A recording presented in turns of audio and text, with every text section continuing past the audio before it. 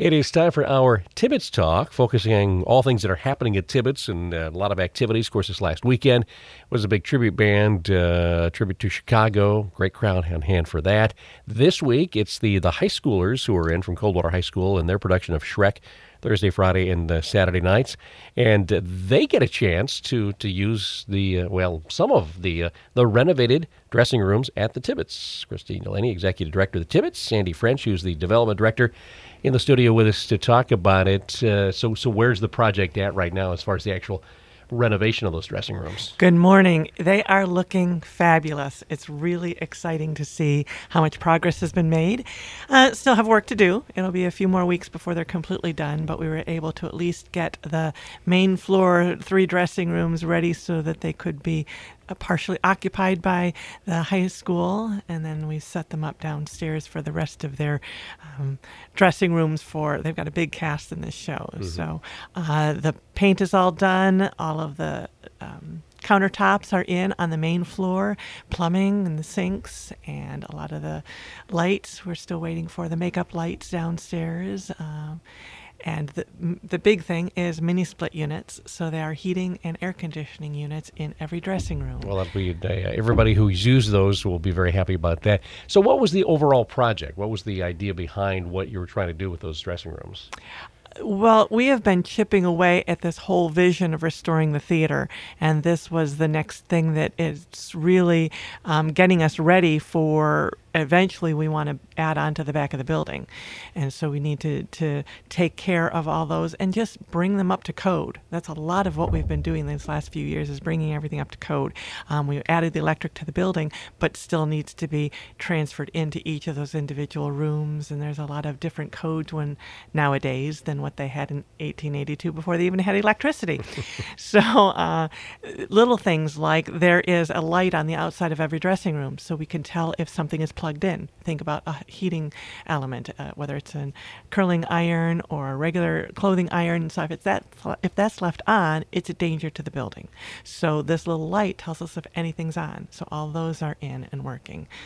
So, Andy, as you talk to donors about projects like this, obviously, the big splashy things, the facade out front and all that kind of stuff, very visual. This one is like semi-visual, at least. All the renters get a chance to see it. But people get it, don't they? Yeah, I think so. Good morning, Ken. I think the reality is that so many in our community have either had children or themselves, whether it be the Rotary show, Noon Club show, the Coldwater High School, or any of the folks that use our facility. They see what the dressing rooms are, so that's all part of that experience. So they want we want them to know that we respect their efforts. We know we want the best performance, and so if we can give them the well-heated or air-conditioned building with state-of-the-art sort of spaces where they can do a makeup and costuming and do everything that they need to do so they can put their very best performance on stage. And I think all of our donors recognize that and support that. Well, and you bring in performers from out of town, big-name performers. Obviously, you want to treat them in a nice way.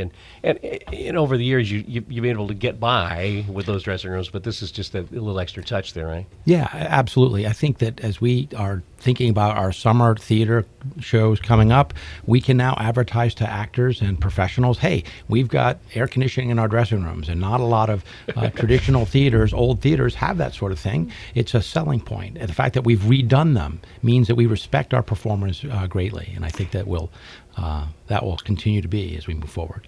And we've redone them, but what's really nice is they retain the character of the old building. That's always one of those tough things when you have an old building. One thing that's for sure is nothing's level, nothing's straight, but they were able to retain a lot of that character even though we updated and made them look nice. You still have that old woodwork around some of those doors, and just they've done a beautiful job. All right. A combination of grants, local money, and other donations that are making this possible.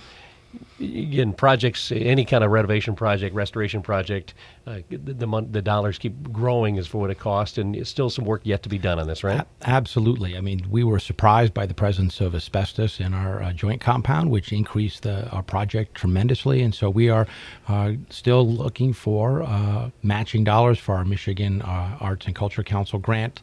We're about 30% of the way there. We hope to get the rest of it, and we've had some people, big donors, really step up and make a contribution. This is a greater than $300,000 project, and so that's we're always looking for people to talk with us about how they would like to help support the restoration of our building as a whole and our dressing room specifically. So if anybody's interested, they can certainly reach out to me. All right, and obviously they can take a little peek at what it looks like right now too. Absolutely, we'd love nothing sells a project than watching the progress of that project, and we have before, during, and after as each stage of that completion goes through, and people really respond to that. They can see a video on Facebook, and of course you can go to our website, or there's easy ways to donate online if that's what you want to do.